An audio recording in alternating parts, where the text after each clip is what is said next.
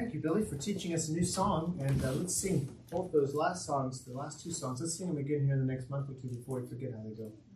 That's good. Take your Bibles and turn with me to Genesis chapter 15.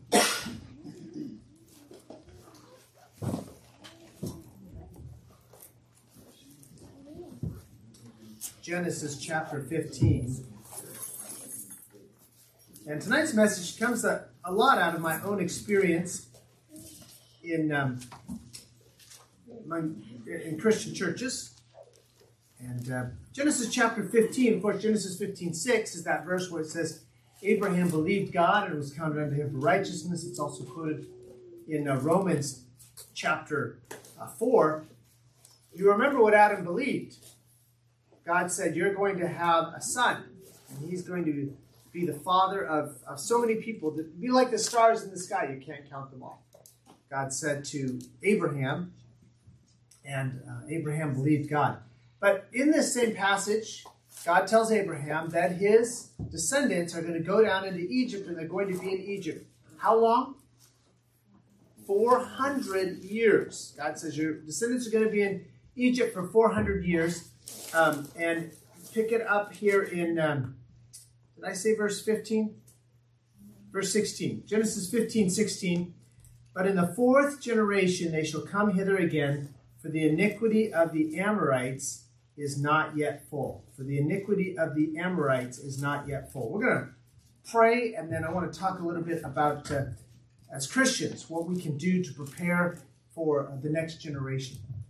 Father, thank you for your goodness to us this morning, meeting with us. We had a chance to worship you, and I, for one, and I know my sisters, my brothers enjoyed singing Christmas songs, not primarily because they remind us of good seasons in years past, but primarily because they do express worship and joy. They express our worship and our gratitude that you would send your Son, Jesus Christ, to die in our place. They express our worship of you, a God who reaches down and redeems us, a God who's merciful to us, a God who's gracious to us. I pray as we look at these verses this evening, as we think about what it means for us, that we would be open, our hearts would be open to what you're teaching us, we'd be receptive to the message in your word. And we ask these things in the name of your Son, Jesus Christ. Amen. Here in Genesis chapter 15 and verse 16, which I read to you, it says, the iniquity of the Amorites is not yet full. Now, here's two things that the Amorites, the Canaanites, the people who lived in the land when Abraham was there, here's two things that they were doing. The first one was child sacrifice. They were sacrificing their children, not just sacrificing animals to idols, which is idolatry. Additionally, they were sacrificing their children to idols. We won't look at every verse tonight, but I'll mention a lot, so I'll try to mention at least 2 or 3 times the reference, so you can look them up later. But 2 Kings chapter 16, verse 3. 2 Kings chapter 16, verse 3 references these child sacrifices, where people would literally offer their children to idols. And archaeologists, as they have been digging in the Middle East, especially there in the area that was occupied by the Canaanites, they have found graveyards with tiny urns in them, and that's where the children's remains were put. Child sacrifice. And God calls that child sacrifice, God calls child sacrifice an abomination. An abomination. So, here's the question, and don't misunderstand. God abhors child sacrifice. So, when God says the iniquity of the Amorites is not yet full to Abraham, this child sacrifice is already going on. How much longer is God going to continue to allow that child sacrifice to go on before he says, okay, Joshua, okay, Israelites, it's time to go in and eliminate these people so that this child sacrifice stops? How many more years is it going to be? 400, more than 400, because she's right. There's 400 years there in Egypt plus 40 years in the wilderness. About 450 years. Now, the reason I bring this up is because I grew up in churches where people would often say something along the lines of, I don't know how much worse this world can get before Jesus comes. I don't know how much worse it can get either, but I know it can get worse because it just keeps getting worse. And I am a firm believer that Jesus could come at any time, that his coming is imminent. That means he could come tonight. That means we wouldn't even have to drive home in the dark, in the rain. Yesterday I was driving out to Fairfield and back, and on the way to Fairfield, no problems. On my way back, I passed 3 wrecks. They had totally closed, I think, all the lanes on I-80 at 3 different points because the rain and the dark had caused people to be in accidents. Wouldn't it be nice if we didn't have to drive home in the rain and the dark? Amen. But guess what? If we have to drive home in the rain or the dark, we're going to do that. And I want us to prepare. What I want us to do tonight is think, how can we, as Elmira Baptist Church, and as parents, and as young people, and as grandparents, how can we prepare so that if Jesus delays his coming, there are still God-fearing people in the United States whenever he comes, if it's a year from now, or 10 years from now, or 100 years from now. The second sin, the second iniquity that was going on at this time, in Genesis chapter 19, we're told the story of Lot fleeing from Sodom and Gomorrah. Turn with me to Genesis chapter 19, and let's look at verse 4. I only cough when I sing. I don't cough when I don't sing, but I enjoy the song so much I don't want to quit singing. So I'll just put up with my coughing and make sure I go wash my hands and put disinfectant on them before I shake your hand after the service. Genesis chapter 19, verse 4. But before they lay down, this is Lot and the 2 angels that had come into his house. They had had a meal. He had offered them a place to stay. But before they lay down, the men of the city, even the men of Sodom, compassed the house round, both old and young, all the people from every quarter. And they called unto Lot and said unto him, Where are the men which came in to thee this night? Bring them out unto us that we may know them. And you know that know them is a euphemism. They wanted to abuse these men. Terrible perversion in this society. And how long was the Lord going to let that continue before he sent Joshua and the Israelites to eliminate these wicked people? Thank you, Guillermo. Eliminate these wicked people and bring righteousness to the land. How many years again? 400. More than 400. So as Americans, I know me personally, I look at this nation and it seems to be very wicked. And I think to myself, how much longer can this go on? And the truth is, it could go on for a long time. But here's the good news. In every society, wicked society, ungodly society, there have been people of God who've worshipped him and who've loved him and have been able to continue to be Christians. It's just that for many years it seemed like America was a Christian nation, didn't it? It seemed like people, if you brought up a Bible passage, people would at least respect that. They might not agree with you. They might say, well, I see it differently, but they would respect that. There was at least a veneer of morality in our nation. And it feels like all that's going away. And so it can be difficult. We think, boy, how are we going to survive in a nation like this? And that's what I want to talk about tonight. The first thing I want you to do, turn with me to 1 John chapter 2 and verse 15. The first thing I want you to do, if we're going to survive in a society where we are a minority, if we're going to survive in an increasingly perverse society, we need to make sure that we love God. I want to focus on this tonight. We love God. Amen. Now, we need to love each other. Amen. We need to love God's word. Amen. We need to love God. Amen. This verse here says, 1 John 2:15, love not the world, neither the things that are in the world. If any man love the world, the love of the Father is not in him. Do you love God? What are you doing to cultivate your love for God? Because even think about anyone that you love.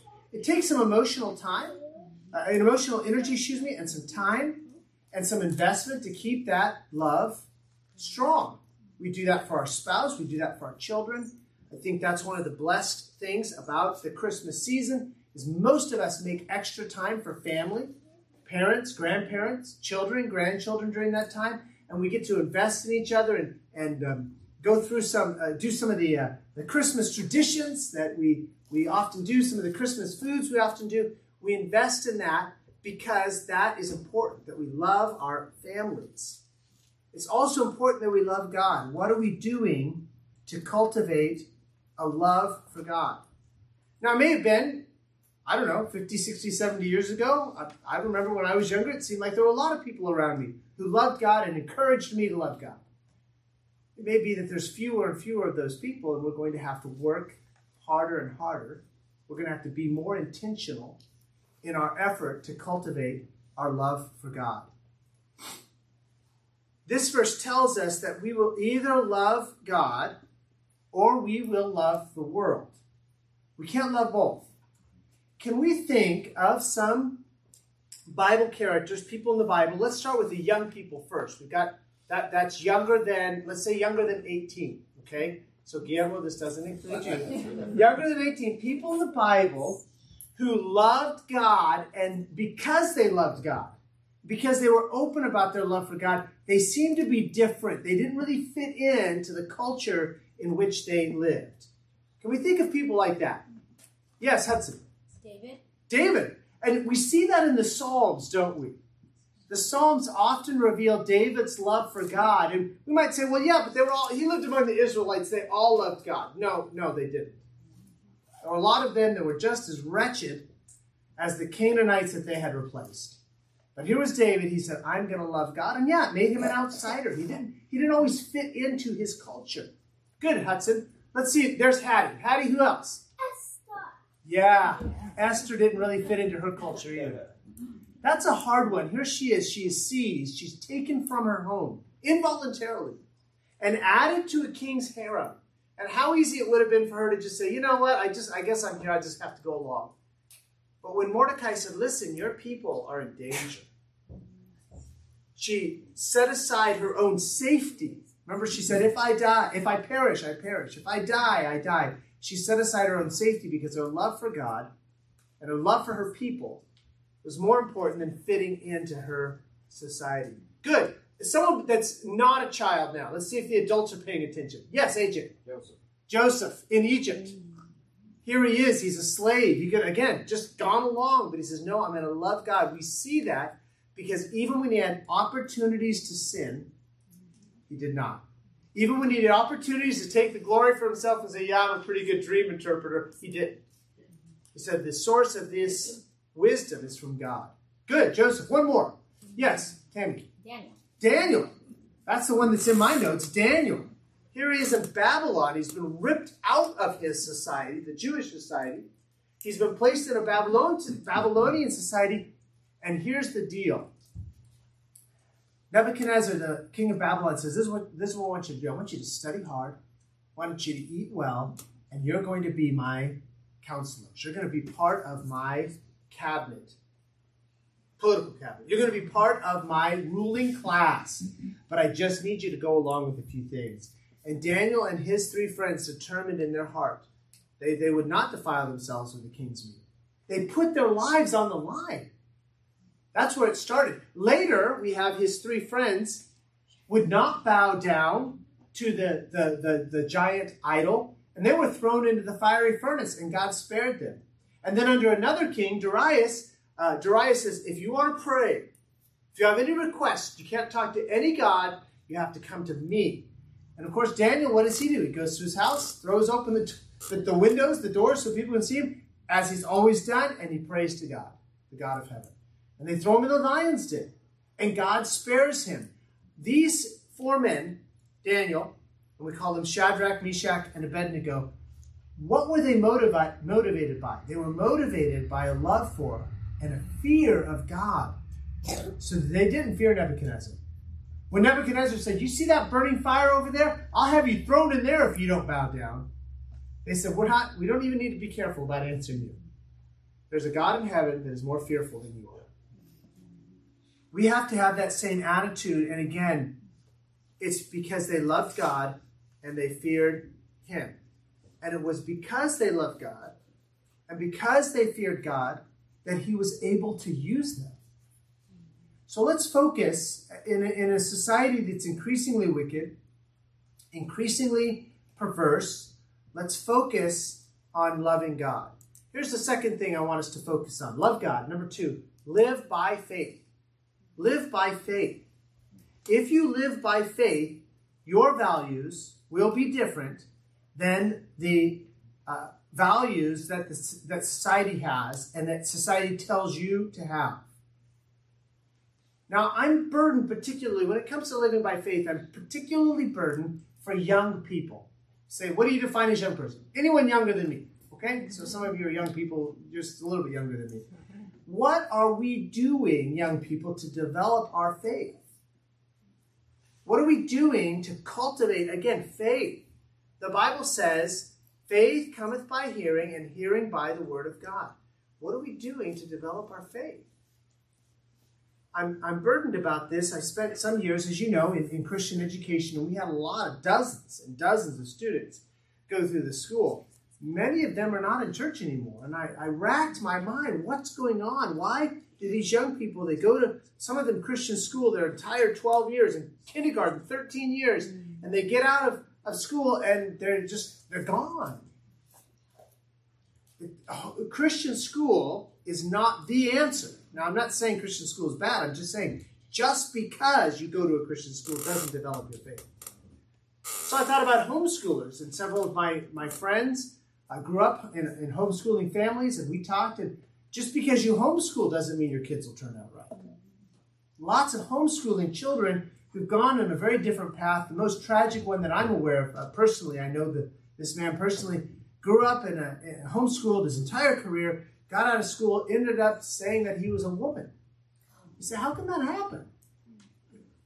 I don't know. I haven't had a chance to talk to him since he said he's a woman, but I know that what happens is if we don't develop our own personal faith, we can't live on the faith of others. We can't live on the faith of parents or grandparents. I have great parents. I love them. They really are people of great faith. It really is amazing to me. But it doesn't matter how strong my parents' faith is, I've got to develop my own faith. And I've got 4 children. And I try to have faith, and I'm praying for them, but they have to develop their own faith as well. So young people, what are you doing to develop faith? Because you're going to have to live by faith. There's a Bible character that I'm thinking of. We're going to start with the young people again. There's a Bible character I'm thinking of who had to live by faith. He had an opportunity to join the elites of society, to be one of the elites of society, and I'm being vague on purpose. I'm seeing if these young people are paying attention. He could be an elite of society, but he said, nope, I would rather be counted with the people of God than be one of the elites of society, because he had faith that the rewards God offered were far better than any reward he might get in this life. Young person, can you tell me who it was that lived by faith and rejected the opportunity to be part of the elite in order to be accounted with God's people? And if they don't have it, I'm going to ask the adults, so don't turn off your brains, adults. I see some smiles. Okay, adults? Yes. Kurt. Moses. He could have been Pharaoh's daughter. Yeah, thank you. Whoops. Let me take a drink of water. We'll try that again. I think you're awake. Yeah, you're awake. Thank you. Could have been Pharaoh's son. But if Pharaoh's counted Pharaoh's son, but he said, then I took that drink wrong. Excuse me. But he said it was more important to be counted with the people of God than to enjoy the pleasures of sin for a season. He developed his own faith. Now, we know his parents had faith. We know that because his mother hid him for 3 months. When the command was very specific, you are to kill these sons. And she said, no, there's a future for this boy. Even though Pharaoh wants him dead, and all the boys like him dead, there's a future for him. She hid him. And not just hid him, but then after 3 months, she put him in the water. Remember, the sister watched over him. There was faith that his mother had, but Moses had to develop his own faith. And so, young people, what are you doing to develop your own faith? Middle-aged people, what are we doing to develop our own faith? Senior saints, what are we doing to develop our faith? There never comes a point in our life where we can say, yep, my faith is pretty good. I'm just going to stop right here. We've got to develop our faith. If you are going to live by faith, the first thing you're going to do But one of the things you're going to do is you're going to live by faith and leave the results to God. Now, what do I mean by that? Have you ever done the right thing and been persecuted for it? Maybe you told the truth when other people were lying, and the people believed the liars, and you got in trouble for lying when you told the truth. Or maybe at work, you were honest about some work that you had done or not done, and so you were overlooked for promotion, and they promoted somebody who just really, all he was is he just praised the boss and made the boss look good, and he didn't do the work, but he got the promotion. You say, how is that? That isn't right. Well, when we do what is right, we have to leave the results to God. That's living by faith. Daniel, we mentioned him earlier in the lion's den is a good example of this. Why did Daniel end up in the lion's den? Because he did something evil? Because he killed someone? Or maybe because he stole something? No. Daniel ended up in the lion's den because he prayed to God. And he had to just trust God for the results. So to live by faith means to obey God and leave the results to him.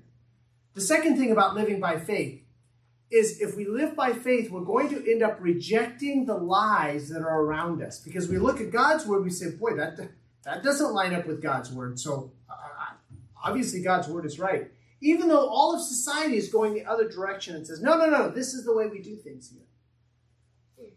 One of the worst lies of our society is they tell us that the surest path to your own happiness is to live selfishly. They tell us the surest path to our own happiness is to live selfishly. If this is what you need to do to find happiness, then you should do it, they'll say to you. They'll say, follow your heart. That's not what the Bible says.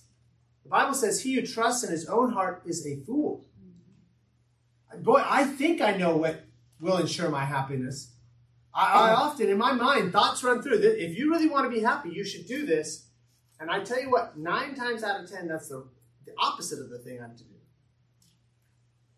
Just to be silly, you get in a dispute with my wife about what's going on. You know what my mind says? If you really want to be happy, you need to put your wife in her place. You need to tell her what for. You need to overwhelm her in this argument and win the argument. Trust me, that's not a good path. And that's not the path God has called us to, is it? A soft answer turneth away wrath. Let no corrupt communication come out of your mouth, but that which is good to the use of edifying, that it may minister grace to the hearer. That's the sure path to God's will. And when we do God's will, we do find happiness, by the way. We don't have a lot of unhappy, God-fearing Christians. Don't misunderstand. But you know, our society says, no, that's not the way to happiness. There's many lies in our society, and I wrote a whole bunch down. I'm not going to go through each one. Just look out. Be aware. There are many lies in our society. And don't just believe everything you hear. Look at God's word. Know God's word. Meditate on God's word. Let that run through your mind. That helps you when you do hear a lie to quickly recognize this isn't true. This isn't what the Bible says. Live by faith. Leave the results to God. Live by faith and reject the lies of our culture. Live by faith and invest in what is eternal. To live by faith is to invest in eternity rather than to spend life on the immediate. To live for eternity rather than to spend life on the immediate. A good example from the Bible for us is Jacob and Esau. Now, you know and I know Jacob was not a good man. I mean, he had problems. He was a liar, and he was a polygamist, and his sons ended up murdering whole villages. I mean, this guy had problems. But one thing he did have that God recognized was he believed that there was a God in heaven and that being on God's side was important. His father, Isaac, had a birthright. His father, Isaac's birthright came from Abraham. Abraham had received it from God himself. We saw that in Genesis 15. And that birthright was really important to Jacob. But Jacob was the second born. Now, he was a twin, but Esau was born just before Jacob was. He was the second born, and in his society, that birthright would go to the older brother. So guess what Jacob did? He offered, when Esau came in from hunting, so hungry, he said, I tell you what, I'll give you this bowl of soup, this pot of soup. I'll give it to you if you'll give me the birthright. Now, Esau wasn't about to die. Esau was not within just moments of keeling over with starvation. Esau's problem was he didn't see the importance of the birthright. All he saw was the pot of soup. And he was hungry. And what good is this birthright going to do me, he said to himself. You understand, Esau's focus was on the immediate. What do I get right now? Jacob's focus was, here, you can have as much soup as you want. You just give me the birthright. That was what was eternal. And God blessed Jacob for that focus on eternity. Even though Jacob, in a lot of ways, was a wicked man, he had that right. Where is our focus? Are we focused on the immediate, or are we focused on the eternal? Now, there's a lot of focus on the immediate because those are the things we can see, the things we can touch, the things we can experience right now. But if we live by faith, we're going to value what is eternal over valuing what is immediate. Again, we mentioned this one already also, but Moses did this, didn't he? What was immediate was he could have been Pharaoh's son. He could have been the elite of Egypt. All the wisdom, all the riches of Egypt, just right there for the taking. But he thought, you know what? These slave people, they're the people of the true God. These Egyptians are a bunch of idolaters. I'd much rather associate with this group that's despised and outcast today to receive the eternal reward than to have all of this right now and miss out on the eternal. How are we showing that we value what is eternal rather than what is immediate? Is it obvious in the choices that we make? In how we spend our money, in how we spend our time, in how we use our mental energies and faculties? To live by faith is to seem foolish to the world. To live by faith is to seem foolish to the world. In 1 Corinthians chapter 4, verse 10, Paul says, we are fools for Christ's sake. That's in 1 Corinthians 4:10. He says, we are fools for Christ's sake. Now, what he does not mean is we act in irrational, stupid ways. That's not what he's saying. He's saying when the world looks at us, they say, Paul, what are you doing? What are you doing? Paul says, for Jesus' sake, we are doing what God's will is, even though it seems foolish to the world. Antonin Scalia has passed away, and he was a Catholic man, but he said this, and I've taken a lot of encouragement from these words. Antonin Scalia, who was a Supreme Court justice, he said, God assumed from the beginning that the wise of the world would view Christians as fools, and God has not been disappointed. If I have brought any message today, it is this: have courage to have your wisdom regarded as stupidity. Be fools for Christ, and have the courage to suffer the contempt of the sophisticated world. I think he's accurate. There's a lot of people in our society, they have more money than we do, they have more power than we do, they have more degrees than we do, they may be smarter than we are, and they look down on us and they say, those poor Christians, so deluded. Trust me, when we get to eternity, they're the ones that are going to have been deluded all along. And we're going to be the ones who are rejoicing in that well done, good and faithful servant. But on this side of eternity, boy, it does seem foolish sometimes. You give 10% of your income to the church? Why? What, did your pastor come and give you a bill? No, I just voluntarily. Really? Why would you do that? You tell other people about, just let people have their own religions. You don't need to tell other people about your religion. Well, yes, I do. There's a lot of things we do that are going to seem increasingly foolish. By the way, it's going to seem increasingly foolish in our society to have children. Already, you can read articles. People, I don't want to have children. They're destroying the climate. And if we have more children, we're just going to destroy the climate faster. Those people will be shown in the end to have been the fools. But on this side of eternity, it looks foolish to have children. Be a fool for Christ's sake. I don't mean be stupid. Don't be irrational. Don't spray paint people's cars with repent or perish. That's their property. Spray paint your own car if you want, but don't spray paint other people's car. But be a fool for Christ's sake. Don't be bothered at work when people think you're foolish, when your neighbors say, that's stupid. Know your Bible, know God's will for your life, and be willing to live by faith and seem foolish to the world. I want to encourage us additionally, love God, live by faith, be a disciplined Christian. The series we are going through on Sunday mornings about devotional disciplines and just basic Christian skills. Be a disciplined Christian. There's a lot of people who will say, oh, I'm a Christian, and you should ask them the question. Don't ask them this question, but think in your own mind. What are they doing in their daily lives that would reveal to anyone that they're a Christian? Because if we're a Christian, we ought to live differently. We ought to be salt. We ought to be light. That takes discipline. It takes work. 1 Corinthians 9:25 says, every man that striveth for the mastery is temperate in all things.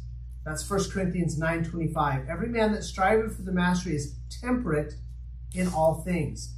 That word temperate is agonizomai, which means to engage in a contest, to fight or to struggle. We get the English word agony from the root of that Greek word. Life is a struggle, but athletes struggle. Why? To gain a corruptible crown. To be, there's guys on the pitch right now in Qatar who have trained all their life to play soccer, to kick a ball with their feet. And really, it is indeed fascinating. If you've ever watched, especially European or South American soccer, it really is fascinating what they can do with their feet. No hands. And they push that ball and move that ball. They spin the ball so it can literally curve through the air. It's amazing. But is that really the most important thing in life? Now, they're temperate. They have struggled. They have engaged in a contest. But to what purpose? Just to be crowned world champions, World Cup, to hold the World Cup with their national team. We have a bigger goal than a soccer championship. So what are we doing to struggle, to fight, to engage in the contest? It takes disciplined living. Motivation isn't enough. Emotions aren't enough. Just getting worked up isn't enough. It takes disciplined living. Some of you ought to go to the gymnasium with Billy sometimes. There's some folks there, they live at the gym. They're called gym rats, right? They still call them that? Yeah, gym rats. They live at the gym. Guess what? They don't bench press 400 pounds because they got angry one day. It takes work. It takes effort. Right? They do. I remember going to a fellow's house in Oregon. He had a 50-pound dumbbell. He had a 50-pound dumbbell. I said, what do you even do with that? He says, I used to do curls with that. 50 pounds, curls? Oh, yeah. He worked at it. Now, he had quit working at it, so guess what? Now the dumbbell just sat on the floor. He couldn't even lift it up off the floor. But he used to be able to curl 50 pounds. Why? Because he got angry one day. No, it's not an emotional response. Because somebody gave him a great motivational talk and he went into the gym and picked up a 50. No. It's not motivation. It's discipline. Every day lifting a certain amount of weight, eating right, drinking right, pushing your body. That's the picture that's given to us in 1 Corinthians 9:25. An athlete that's striving for the mastery is temperate. He's disciplined in all things. Why? Just so he can win a temporary championship. We have something so much more important than that temporary championship. So we ought to be disciplined. Disciplined. Finally, we're going to love God. We're going to live by faith. We're going to be disciplined. Finally, and here's where I feel like we're falling, not we, Elmira Baptist Church, many Americans are falling down. And Elmira Baptist Church, we can't fail here. We have to pass the baton to the next generation. Amen. We have to pass the baton to the next generation. We always want to start with our own children. That is, the children whose parents or grandparents are members here at Elmira Baptist Church. But we want to go beyond that. How can we challenge the next generation here in Elmira, here in Vacaville, Fairfield, Dixon? How can we challenge the next generation with the truths of God's Word? There are people that are pouring literally millions of dollars, billions of dollars, all kinds of effort to lead our children in the wrong direction. What can we do as a church to lead our children in the right direction? This way is a way of hopelessness and despair and emptiness. Now, it may take these children a lifetime to get there and figure it out. And that would be a sad, tragic situation. What can we do to lead them to hope, to truth? Fathers, what are we doing to pass the baton to our children? What are we doing to lead them? Mothers, what are we doing to pass our faith to the next generation? One of the most important things we can do is to live by faith ourselves. Our children, of all the people in our lives, our spouses and our children see right through us, whether we want them to or not. They see right through us. They know what is really important to us. They know if we're living by faith, if we're just talking. And we have to live by faith, show them that we're living by faith, train them to focus on what is important. There's so much distraction in our society. I'm constantly distracted. You pick up your smartphone, you sit in front of the computer, there's just distractions everywhere. Our world is very good at distracting us. So training ourselves to be focused, and then training our children to be focused on what is important. By the way, those of you that are homeschooling, your children from time to time will say to you, because our children said to us, why do I have to learn this? When am I ever going to use this in life? Whether it's diagramming sentences or long division or whatever it is, algebra.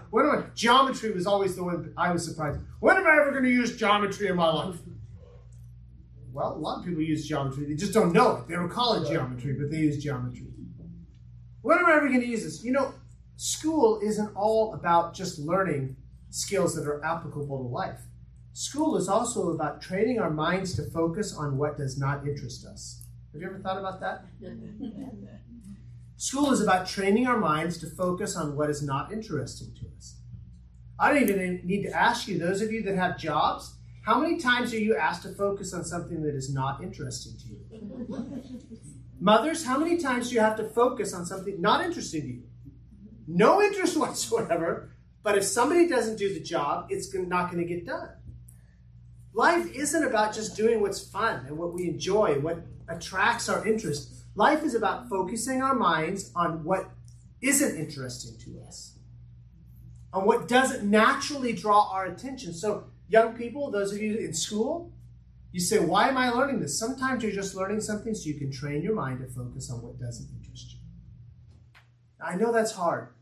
It's hard for me. There are certain things I like about a pastor that I'll just do because that's fun. And then there's other things about being a pastor that it takes work just to focus.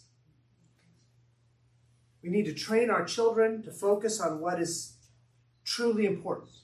To say, okay, this is where my focus needs to be right now. This other stuff, and all the distractions, I'm going to push that aside. This is where my focus needs to be. Pass the baton to the next generation. I am not worried or scared about the direction our country is headed because I'm more concerned about what am I doing with God's will for my life. Other people can do what they're going to do, and we can trust God as the righteous judge. What am I doing? What is my family doing? What is my church doing? Because otherwise we can get our minds here and there and everywhere else. We can get discouraged. We can become distracted. Let's focus on passing our faith, our love for God, our disciplined living to the next generation. Father, thank you for the opportunity we had to gather tonight. I've been blessed to sing some more songs, to learn some new songs. Your word is like a garden. It's like a mine. It's like an armory where we can find joy and refreshment like we would in a garden, where we can find treasures like we would in a mine, and where we can find weapons and defensive shields, defensive armor for this fight in which we are engaged. And we ask that tonight we would be encouraged and challenged again, not to be worried about where our society is going as much as to be concerned, am I walking in God's will? Are my children, is my family walking in God's will? What can I do to make my church a brighter lighthouse? I ask, Lord, you would open the door for Elmira Baptist Church to have a greater impact in the youth of Vacaville, and Elmira, and Dixon, and Fairfield. Open our eyes to the opportunities we have. Open our eyes perhaps to some opportunities we've overlooked. But open those doors so that we can offer hope. We can offer purpose. We can offer true fulfillment to this next generation of Americans. Father, particularly grip the hearts of fathers tonight.